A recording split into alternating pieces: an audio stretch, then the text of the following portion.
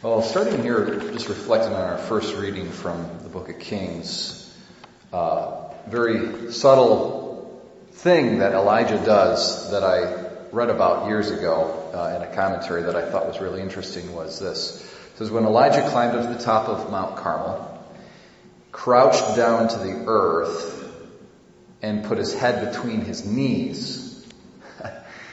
And I don't know exactly, how to imagine that position of what he's looking like. But the commentator said that is a position of a mother going through birth pains.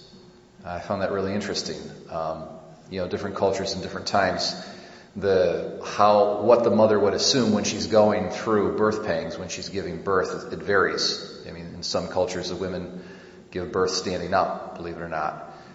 So there's this kind of various customs. So I think the commentator who knew what he was talking about this was a common position of a woman giving birth. And I find that very interesting because he's praying. Elijah is praying. So we see this idea that prayer is this power, kind of like a maternal midwifing power of bringing something into existence, of birthing something. And it takes a lot of labor and there's a lot of pain involved in it. And prayer, it really does. If you really want to be effective with prayer, if you want your prayers to really make a difference, you got to put effort into it. And there's got to be some blood, sweat, and tears involved. And St. James in the New Testament, he references Elijah as the kind of paradigm of what a person of prayer should be like. Okay, so with St. James, he says that the prayers of a righteous man availeth much. And let's look at Elijah, who prayed, and it ceased to rain for 3.5 years. And then he prayed, and then it rained again. Okay, so Elijah works this amazing miracle. He brings drought, essentially, on the entire land of Israel, to bring it to repentance and to bring its corrupt political leaders to repentance. And then here he is praying now for the ushering back in of the rain. And I think, a suggestion, we can look at that rain as the grace of God and the power of the Holy Spirit.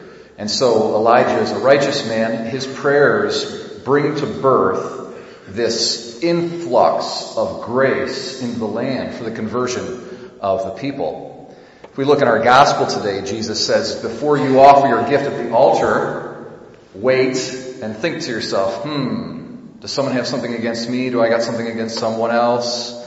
Let me go first deal with that, and then let me bring my gift to the altar. The bringing of the gift to the altar is a form of prayer, and what Christ is exhorting us to is saying, make sure that you're first a righteous person, before you pray.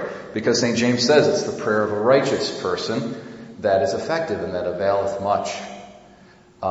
So today, my brothers and sisters, let's think about how important and how powerful prayer is.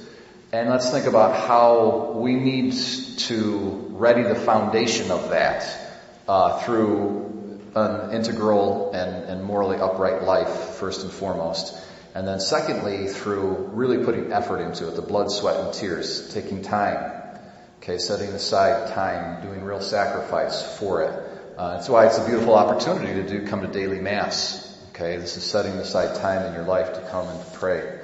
And so let's make this, what we do here this morning, a pattern for our entire life.